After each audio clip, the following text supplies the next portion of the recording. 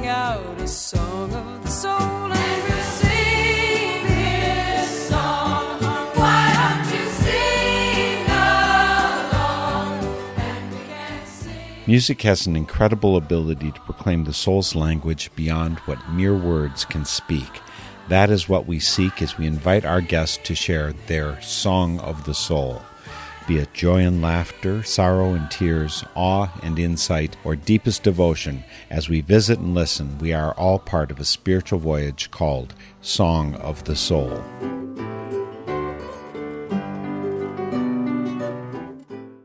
Claire Norell is our guest today for Song of the Soul.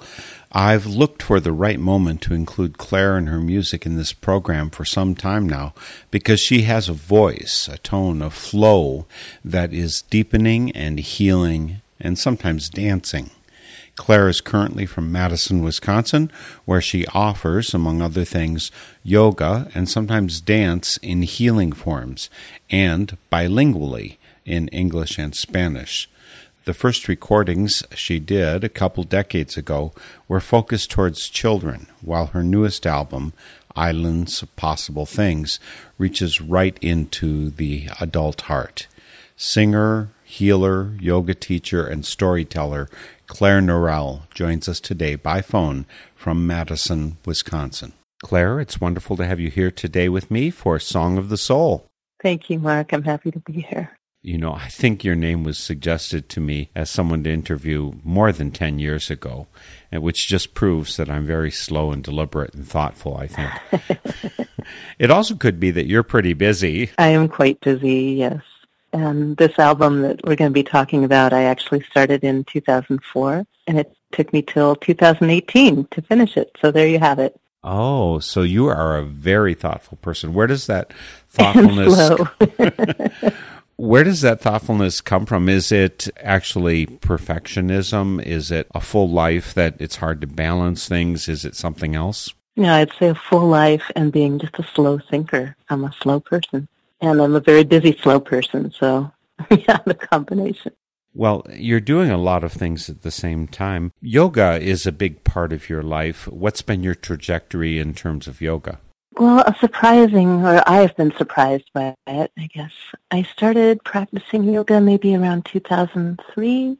I didn't expect to like it. I avoided it for a long time and kind of accidentally got into it and found that it was very healing for a lot of symptoms of trauma that I had been living with. So I started practicing more, and then in 2007, trained to be a yoga teacher. And since then, I've focused more and more on working with people who have difficult emotional and spiritual challenges, I guess, and using yoga as a way to work with that. It intrigues me that you said you didn't think you'd like yoga, that you avoided it for a long time. Was it knocking at your door pretty heavy, or everybody saying, oh, I really think this would be you, and you say, oh. No, not at all. No, I took a world dance class from Martha Vincent, who is a dance teacher in Madison. And I loved the dance that we did in that class with music from all over the world. And she would start the classes with a little bit of yoga, and I would come late to avoid the yoga. And it went on for about a year like that. And then bit by bit, I started doing more of the yoga. Eventually, when Martha moved away from town, a friend and I began to lead those sessions and lead yoga at the beginning. And then I began to be trained to teach yoga after that. So it was very reluctant for me, but I found that it was actually one of the most helpful things for just a lot of the anxiety and depression that I had lived with. I actually had the impression that yoga would call to you, and it surprises me that it didn't. Mm-hmm. We have some Quaker connections, so I know that meditation or sitting in silence, that kind of introspective thing is pretty natural to you too, right? Yeah, no, I love Quaker meetings. I love meditation. You know, it's different for each person who has trauma in their background, but for a lot of people who have complex trauma in particular, it can feel really threatening to pay attention to how you feel in your body and to slow down and work with your body through yoga. You know, for some people it's just a natural fit, but for others it's not. And for me, I think there was a lot of cultural ideas about what yoga was, or just, I don't know what it was, a lot of reluctance. And then it was only because I found it so effective and so helpful that I began to get into it. Well, we'll ask you some more about that, but folks, you can check out Claire Norell's yoga and songs and her storytelling on clairenorell.com. Claire is C-L-A-R-E. Norell is N-O-R-E-L-L-E. And the link, of course, is on northernspiritradio.org.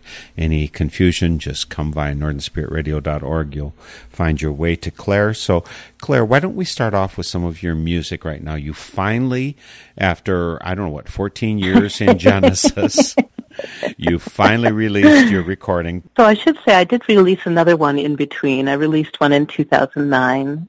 Piece of the Earth I released in 2009. This one's called Islands of Possible Things, and I guess it's a little more personal than the one that I released in 2009, and a lot of songs that I wrote for myself. I don't know if that's quite the right thing to say, because I don't ever write just for myself, but it was just personal in a different way than the one that I put out in 2009. And some of the songs, like Islands of Possible Things in particular, was one that I started recording around 2004, 2005. So some of the tracks on it are from that long ago, and then some of them are from this past year. So this recording is Island of Possible Things. There was Piece of the Earth before, and there was Good Things Grow. Tell me about Good Things Grow. So I released a couple of children and family albums. One was in the early 90s. That was Good Things Grow. And then the other one, I think it was around 2002, I put out The Same Earth Holds Us All after I'd moved to Madison. So those are the two albums that I made for kids and families specifically. And then with your transition to yoga, there's a change in the quality too. It's not all happy, upbeat things for children. There is a real tendency to either make it a lullaby for kids, or there's this kind of upbeat, hip hip hooray kind of thing that we do for kids a lot because they go faster than we do. Well, I think there's also a lot of stereotypes that people have about what music for kids is or can be. So certainly I've tried not to write exclusively either of those kinds of things. I think both of my albums for families have one or two songs that deal with loss and death, because that's a part of my experience in life, and a lot of kids go through that. And so in both of the kid and family albums that I made, I try to have some songs that deal with things that children deal with in ways that can work for kids, for processing and feeling and being in their lives. Yeah, so sometimes, I have a lot of respect for kids. I love kids, and not in a treacly, kind of over-idealistic kind of way. I get a lot of nourishment out of being around children, and kind of, there's a lot about how they are in the world that can be pretty real. And I try to support that and reflect it back to them when I work with kids in music, or as a preschool teacher, which I've done in the past, or, in any way that I end up working with children. It's really important to me not to pigeonhole them or see them in a limited way. So I would say with the two albums for kids, too, I try not to do that. Well, I'll just point out that neither one of them seems to be listed on your website, and that seems a little bit of an oversight. Yeah, administration isn't my forte. I can get them on there. Well, yeah. Let's go for some of your music. Yeah, so I was thinking we could start with Fishtown, because it's the song with the oldest Genesis, on the album. I started writing it in 1988, and, finished some updates on it in this year. So it's about a 30-year song, right? It's getting mature now. Yeah. Right. Yeah, so Fishtown, that's where I thought we could start. And why is it included? Because it's old, but that's not the total reason. If you stayed with it for 30 years, there must be something compelling in it for you. Yeah, for me, it's a song that resonates a lot, and it's important. It's about, for me, it's about finding those places of peacefulness and balance in the midst of a world that can have a lot of violence and harshness. And so it's about this place on the Skagit River in Washington State, where there used to be a beautiful old-growth forest. Once the Skagit people, the Upper Skagit Indian tribe and the Lower Skagit Indian tribe, lived on those lands. I began going there in the late 80s, like in around 1987, 88, with some friends. And it was around the 70s, it became a sort of an artist's colony. And so I don't know the history of when the Skagit people were moved off that land, upriver. The Upper Skagit tribe was moved upriver along the Skagit. The Lower Skagit Indian tribe, from what I understand, now lives on Fidalgo Island nearby in Puget Sound. But somewhere in the 70s, people, I think mostly Anglo-white people, started going to Fishtown, but people kind of living on the fringes of society without much money began building little shacks along the river in Fishtown, and it became a sort of an artist colony with poets and visual artists and a range of people living there for a number of decades. Is that right? Yeah, no, I think I said that wrong. Not for a number of decades. Maybe for about 2 decades there were people living in Fishtown. I think some people still live there, but I wrote this song in 1988. A year or two after that, the old-growth forest was cut down, and people were evicted. Most of the people who had been living in the shacks along the river were evicted. It's sort of, I don't know, it haunts my life, Fishtown, in some ways, even though I only had brief contact with it for I think it was just a number of months. I was going down there with friends before I left Washington State. It's just one of those many places in our lives, where you can find peacefulness, a connection with nature, a connection with other human beings, with yourself, and then sometimes those places are taken away.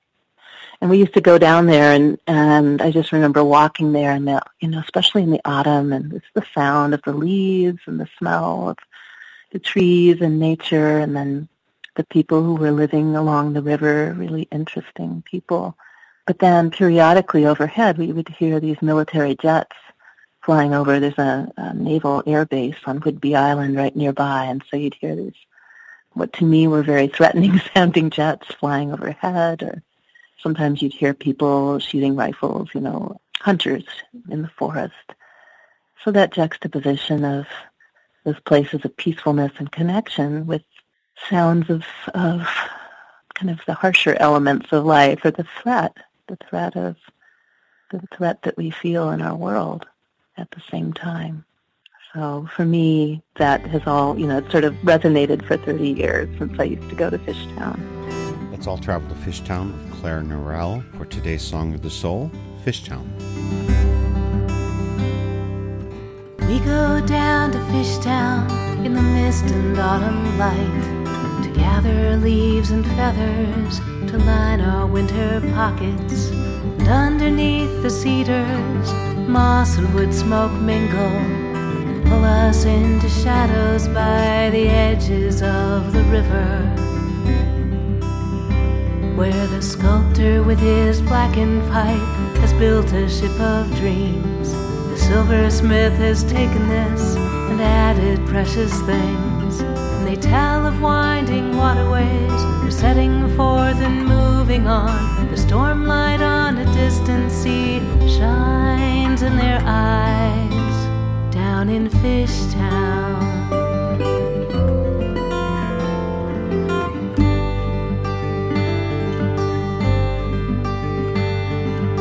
We go down to Fishtown, seeking refuge from the noise.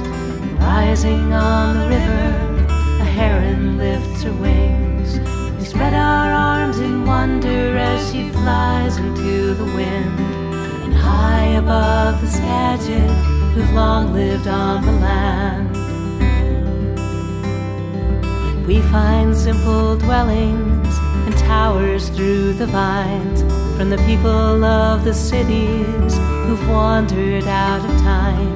There are visions in the undergrowth and sunlight trickles on. You talk of writing poems, I talk of writing songs down in Fishtown.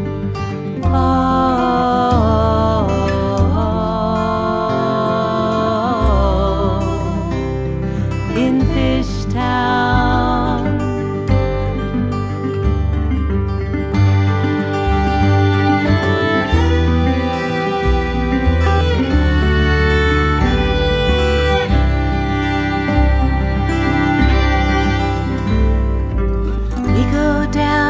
Fishtown to scuff among the leaves, clamber up boulders above the silver waves.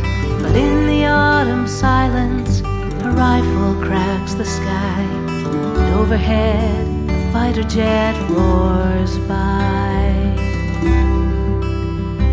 Then the quiet whispers in again. Softly through the branches we gather up our memories as talismans to guide us. Somewhere in the contrast, our lives hang in the balance. So we hold the moments tenderly, treasuring our time down in Fishtown.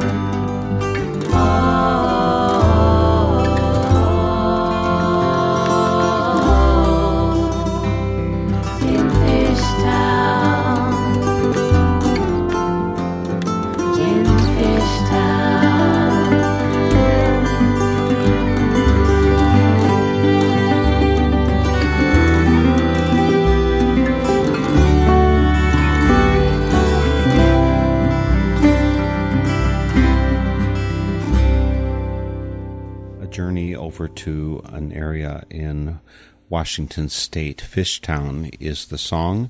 It's by Claire Norrell. 30 years or whatever it is in gestation leads to a really good song, which is why it finally was released by Claire on her 218 recording, Islands of Possible Things. How long were you living in Washington State, Claire? I lived in Bellingham, Washington, off and on for 8 years. I spent some of those 8 years traveling around Europe as a street musician, and then I would come back and be in Bellingham. And so it was near the end of that time when I started going down to Fishtown with some friends. Well, let's dive right into another song because we want to get through all of it before the end of the broadcast. Where would you like to go now? I was thinking maybe Algo de Ti. The T, the you in that, is that a particular person, or is it some particular persons, or is it a conceptual you? It's kind of all of the above. So I wrote this when I was living in Putla, Oaxaca, in Mexico, with my husband at the time and our two oldest children, who were little people, 4 and 2 years old. We had some neighbors who lived across the plaza from us in Putla. The father of the family, he was a teacher trainer at a nearby teacher college. He had 3 kids, and his wife had been living in the United States for 2 years because even though he was working as a professional, he couldn't bring in enough money for the kids to have clothes and enough food to eat and books for school. And so she'd been away from her kids for 2 years, and I never met this woman. I knew the father and the 3 kids living in Putla. But I was a mother with, a 4-year-old and a 2-year-old, and it really impacted me to think of her living so far from her family in order for them to have the basics of what they needed.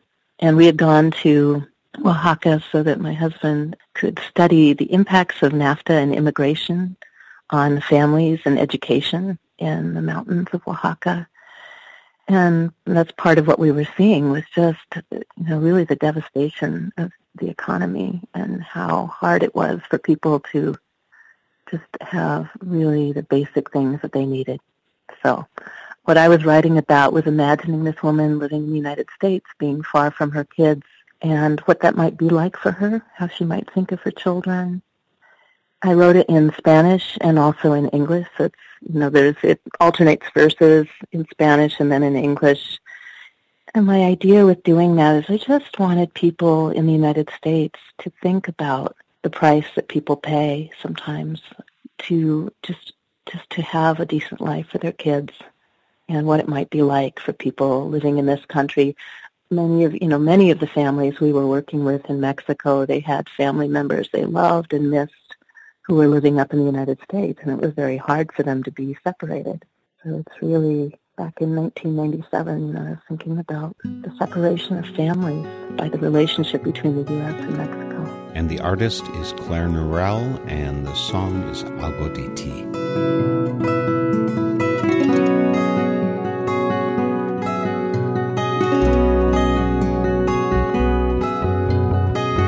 Oigo el viento cantando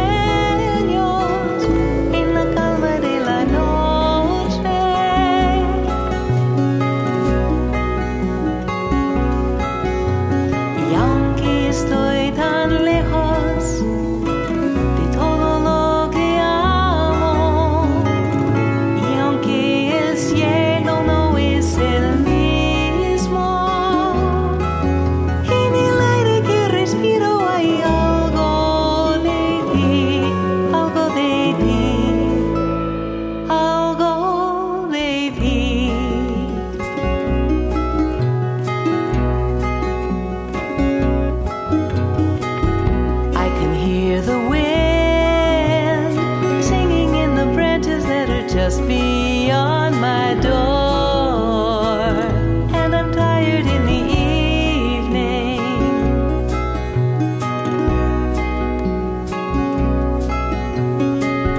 I can smell the rain drifting through my window with a gentle scent of dreams in the quiet of the night.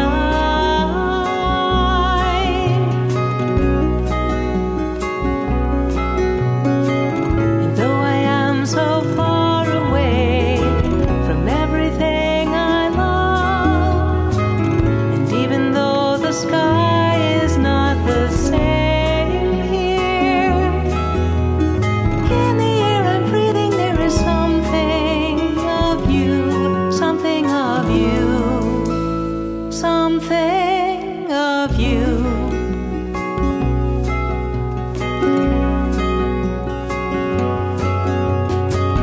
Siento el sol despejando las nubes y calentando la mañana al empezar el día.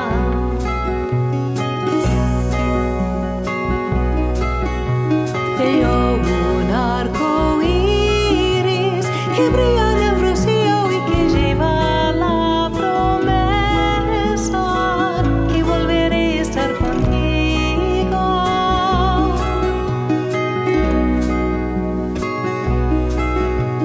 Y aunque estoy tan lejos de todo lo que amo, y aunque el cielo no es el mismo, en el aire que respiro hay algo de ti, algo de ti, algo de ti.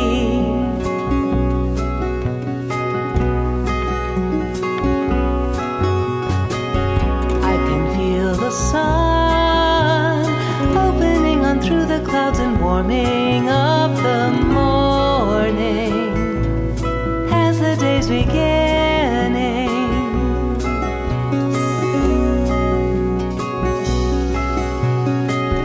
I can see a rainbow shimmering within the dew and bringing me the promise of joining you again.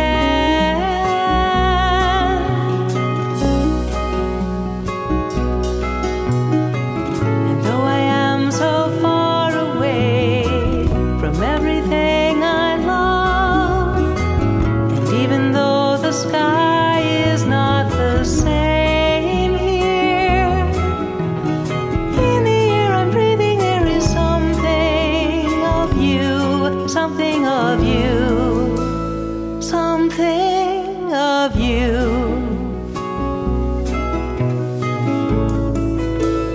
Algo de ti.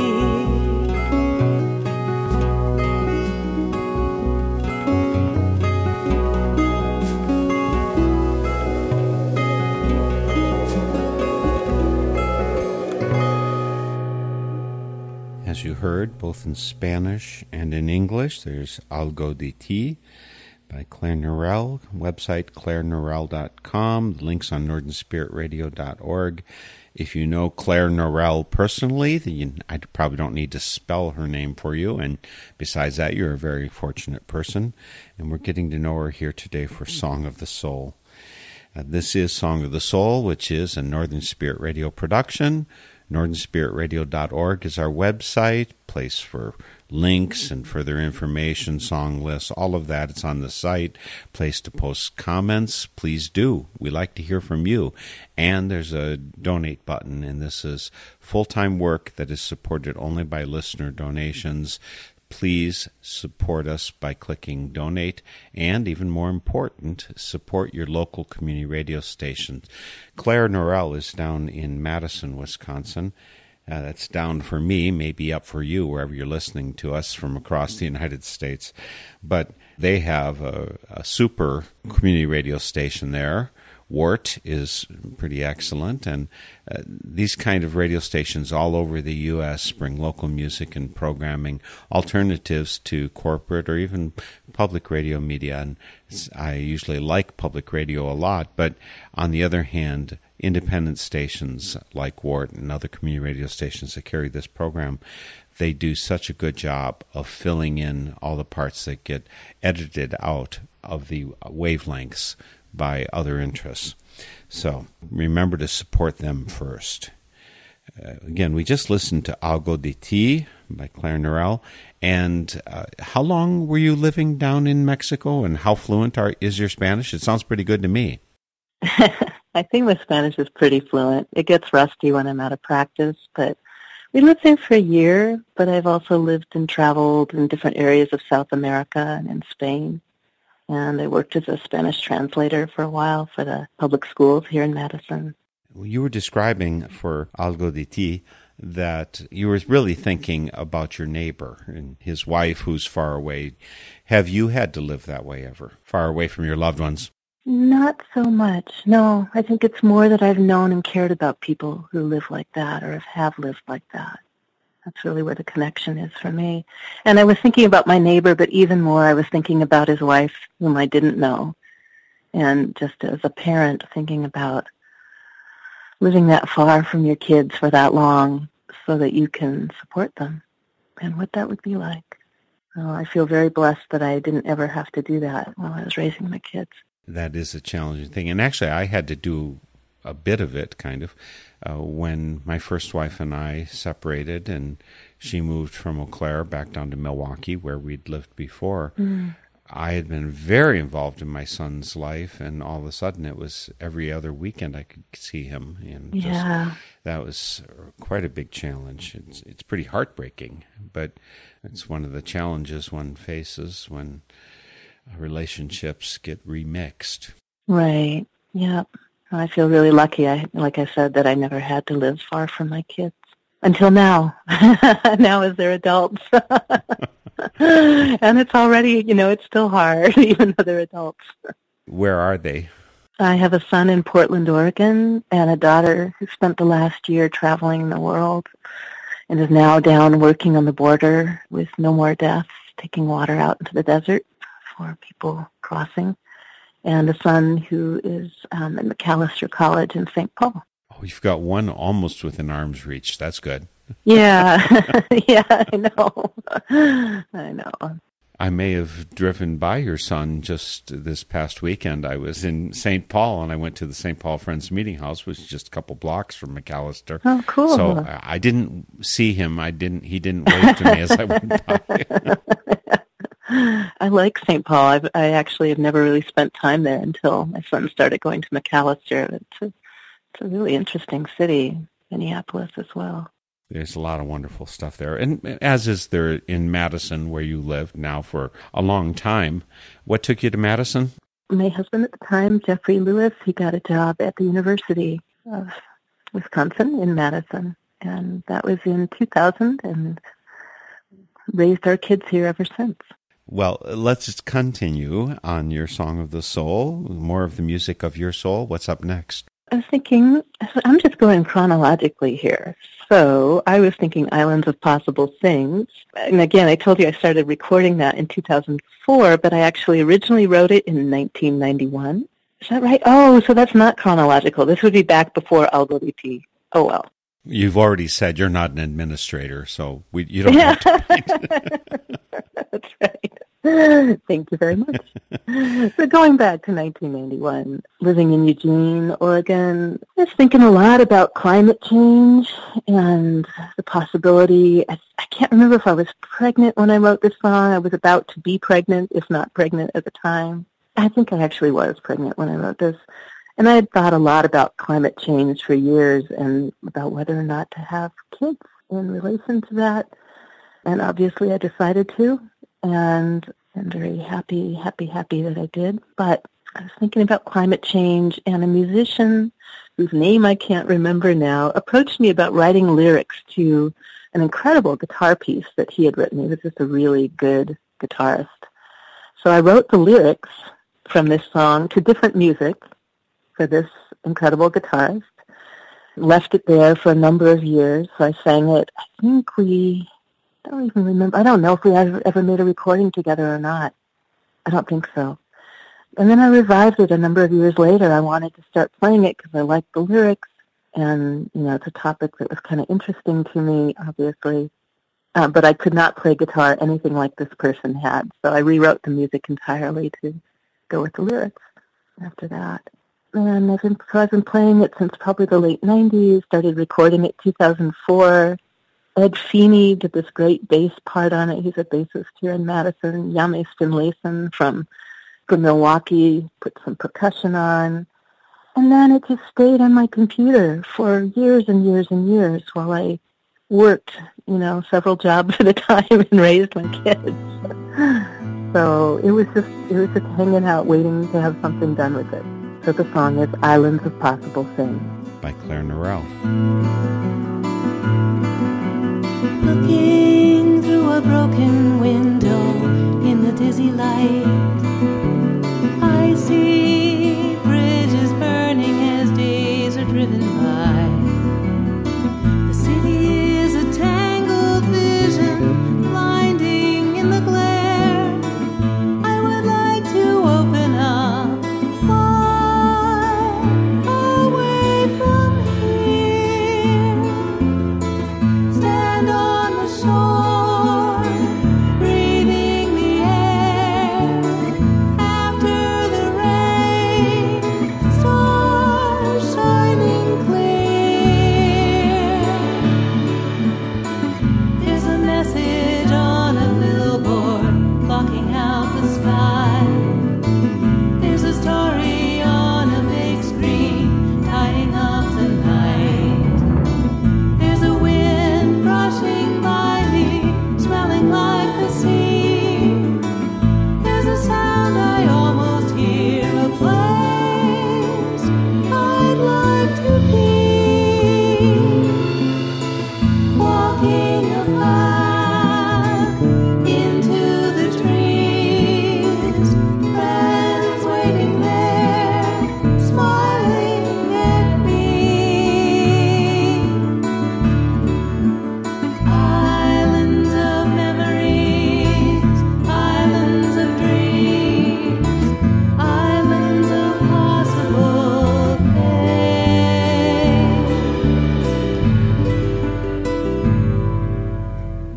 I see it slowly in my mind, elusive like the sunlight flashing on the waves.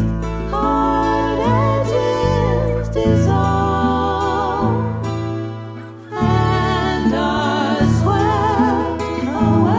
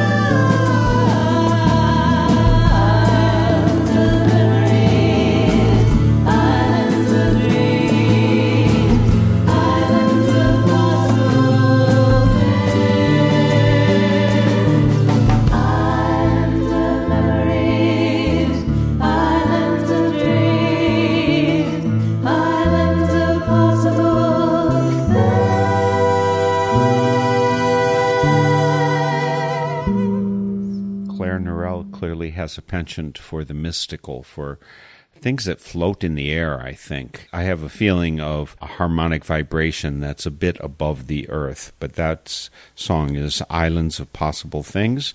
It's title track for her newly released album. The link for ClaireNorell.com is on NorthernSpiritRadio.org. Climate change. Back in 1991, people forget how long we've been focusing on this, and there's still people not catching up with the message. It's kind of a little bit crazy. It is a little crazy. And a number of those islands are in danger of going underwater and becoming subterranean, or submarine, I guess is the right Yeah, I was going to word. think it's not subterranean. What would the word be? Submarine. Underwater. Yeah, there you go. I don't really have a clear sense of you. I mean, I know there's many, many facets of Claire Norell. I mean, besides having been an elementary school teacher, active with Green Party, or into couch surfing, or writing music, or storytelling. You've been Googling. You totally been Googling. So I have not been an elementary school teacher, Or we though. have common friends, too, you know. Yeah. No, I off and on I've worked as a preschool teacher, but not in elementary schools. I worked as a bilingual resource specialist, which is BRS, like a Spanish translator and person to work supporting Spanish-speaking families in the schools. So there's a lot of facets of you. Is there much of you that is, shall we say, political? I was thinking of the Green Party connection in particular. I guess I don't have a sense for what is political and what isn't. I'm interested in working in ways that decrease suffering in the world and that prevent suffering and that increase well-being and balance and good connections between people and with people in the natural world, the rest of the natural world. You could say that. Part of you is very clearly, and when I was talking about this sense of something floating, there's also this spiritual overtones to virtually everything that you do. What has been your spiritual journey? Again, I guess I don't separate spiritual from political or life. So for me, I was raised Unitarian. Certainly I was around people who identified as pagan in the 80s and 90s to some extent. But then also in the 90s, I was practicing Quaker for maybe about 15 years. My connection with Quakerism is a little bit less practicing at this point. Like I still connect with Quaker values a lot, and a lot of Buddhist values as well, and various forms of mindfulness meditation. All of the forms of yoga that I teach are really centered in a kind of mindfulness, because I think that it can help us be present to each other and to ourselves in life and beyond, beyond ourselves as well. So I would say another influence is that in the 90s, early 90s, for about 10 or 12 years, I had also a lot of connection with Nestucca, which was a Jesuit center on the Oregon coast. And there were a wide range of people who came through there, Jesuits and others, of not all Catholics, but just that was certainly a formative place as well for my spiritual journey, or however you want to think of it, for my sense of connection. Do you have a sense of yourself as a monastic ever? It's always appealed. It does appeal. I thought it might. I mean, that's part of the themes that I see in your life, of course. But folks, if you want to find out a very practicing part of Claire Norell's life, just go to ClaireNorell.com. Claire is Clare, and Norell is Norelle. And the link's on NorthernSpiritRadio.org to ClaireNorell.com. Let's do another song, Claire. Share it with folks. Okay, so how about Now in Some Other Universe? And that was written in 2013. Well, now talking about it. The name of the song is In Some Other Universe, and I wrote it in 2013. And when did you start playing the banjo? So that's no, I have a few kid songs where I play banjo, but I don't consider myself a banjo player at all. The reason specifically that I play the banjo on that song is because I inherited a banjo that had belonged to my father and my brother, and my brother died in 1985, and so there's a big piece of my life has been shaped by my brother's life and his death in 1985. And so this banjo belonged to him, and it belonged to my dad as well. And in 2013, when I wrote this song, I had been in some ways mourning the loss of my brother for decades, and my dad at the time was getting into, his physical condition was pretty bad. He'd had a major stroke in 2007 and been half paralyzed, and it was a struggle kind of staying alive for the years after that. And so I was thinking about both of them, but especially my brother. I also work a lot with grieving families, so I was also thinking about, we lose people, and how do we make meaning out of that? How do we continue to connect to the love we feel for them, even after they're gone? And so that's where this song came from. I've written a lot of songs that have to do with grief and loss, just because it's had a place in my life. But this was the first song I wrote where I said, I'll be okay. I said that at the end of the song, and I kind of finally felt like it. Like we can have these terrible losses and still be shaped by them. It's not like it's something I will ever forget. And I can continue to live and be okay. So it was sort of a new step, I guess, in the process of grieving the many people I've lost, but in particular my brother and my father. In Some Other Universe, Claire Norell.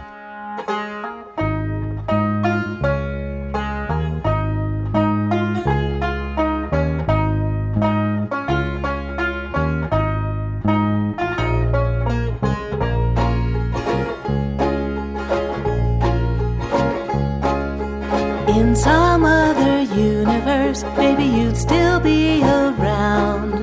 I could see your laughing eyes, I could hear the sound of your voice in my ears, and I'd smile through these tears. I'd be so glad just to see you again, glad just to see you again. Like the sun above the clouds on a foggy day, like music coming all around, there's something here that stays. And you're here and you're gone, and I keep going on. I'd be so glad just to see you again, glad just to see you again. I still smile when I think of you. You're in the ways that I feel and the things I do. I will love you all my days, and I'll be alright, I'll be okay. Do do do do do do do do do do do do do do do do do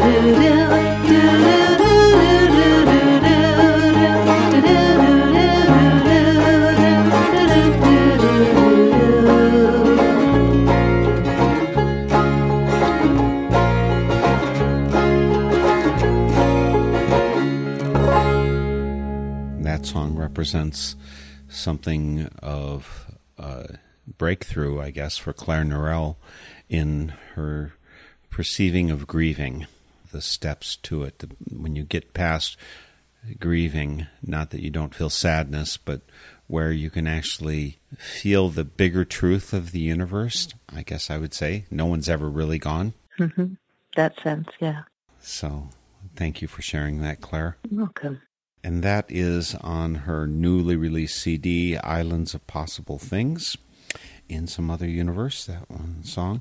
And she's got lots of other recordings, but she's very, I guess, reluctant or disorganized so that she can't share Piece of the Earth, Good Things Grow, and all these other... One day I'll get them on the website. I just haven't gotten there yet. We're just hoping we don't have to wait until it's in some other universe. Yeah, that's right. Thank you. Yeah. Well, let's go on to one final song. How can we finish off your Song of the Soul, Claire? This last one is called Song of the Water, and I wrote it New Year's Eve of 2014, and I recorded it the next morning and sent it out to a bunch of friends, and I wrote this note to go with it. For Christmas, I received Rebecca Solnit's book of essays, The Faraway Nearby. I was especially interested when I reached the part of Solnit's book where she writes about labyrinths and sound. So she wrote, anatomists long ago named the windings of the inner ear, whose channels provide both hearing and balance, the labyrinths. The name suggests that if the labyrinth is a passage through which sound enters the mind, then we ourselves bodily enter labyrinths as though we were sounds on the way to being heard by some great unknown presence. To walk this path is to be heard. The snail shell labyrinth of the inner ear is called the cochlea. Fluids that fill the cochlea resonate with and are moved by the sound waves from the air, and so send their messages to the mind. You could say that music lives in the sound waves as they travel through the air, but without their journey through the spiral of liquids in the inner ear, the music would be created and received and perceived very differently. So reading Solnit's book made me think about all of us as sound waves traveling through different states, about the fluid and changing nature of our living, and about our journeys as a kind of music, about the yearning to create and have our life music be heard along the way. And that's the origin of the song called Song of the Water. And it's got a pretty lively chorus to it, and the other part I would describe a kind of deeper, meditative. I mean, I would even say that the chorus has something of a sense of dancing on the water, dancing on the waves. Mm-hmm. Good. Isn't it nice when what you write actually comes through It the works. music? Yeah, right. Yes, indeed. So we are going to finish today's visit with Claire Norell with her song, Song of the Water. Again, Claire's website is clairenorell.com. The link's on northernspiritradio.org. You'll track her down for a lot of things, for storytelling and for yoga and for music and many more ways of connecting and dealing with relationships in the world. So clairenorell.com is where you want to go for that. Claire, thank you so much for joining me, for doing the ongoing healing in the world. For the mission statement for Northern Spirit Radio, we specifically talk about wanting to promote world healing voices, and you're certainly one of them. Yeah, thank you for inviting me. I really appreciate it. And so again, folks, we end with Song of the Water for Song of the Soul today. We'll see you next week for Song of the Soul, Song of the Water, Claire Norell.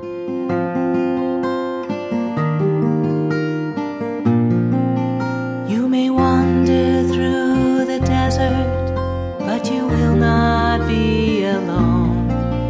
When you find you are most thirsty, then your thirst can lead you home. Though your path may seem elusive, you will find it step by step. In the breath that fills each moment, there's a stream where you may rest. We are a song of the water, we are. Sound that is moving, we are. Dance that is turning and turning again, returning to the source, flowing on and changing, flowing on and changing.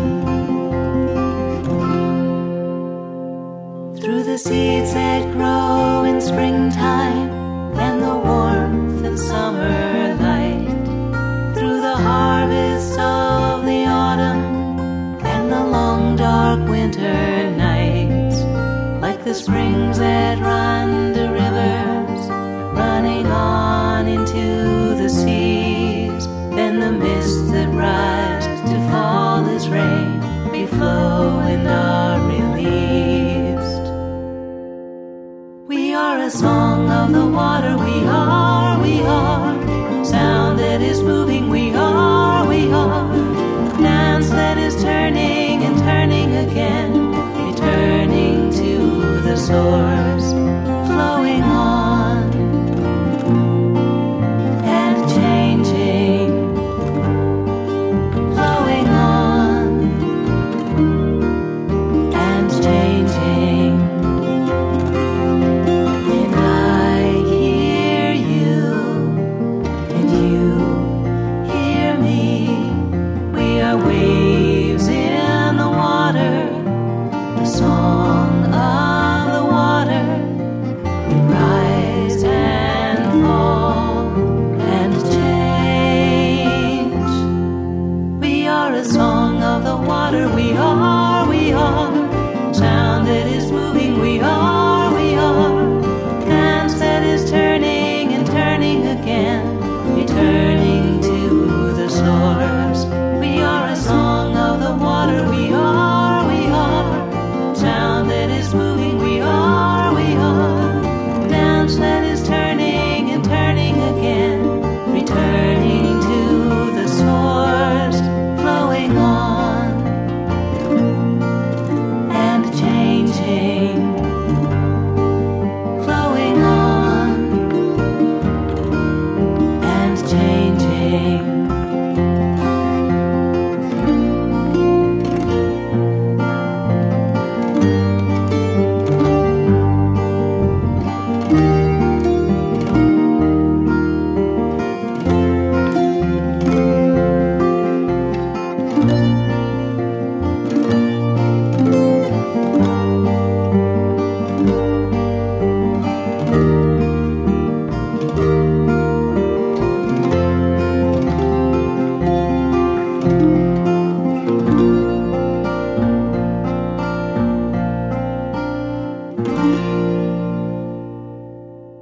Claire Norell's final song today was Song of the Water.